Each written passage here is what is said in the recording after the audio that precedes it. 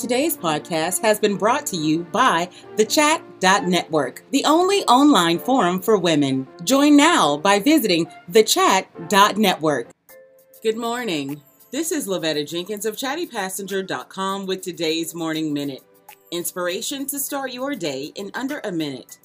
Today's positive thought says, flowers grow back even after being stepped on. And so will you. I want you to know that all of us feel like we've been left behind, trampled, destroyed, or broken. But just because you have that feeling today does not mean it's here to stay. Allow the feeling to be what it is, but also give it room to pass by. You will bloom again after everything you've been through.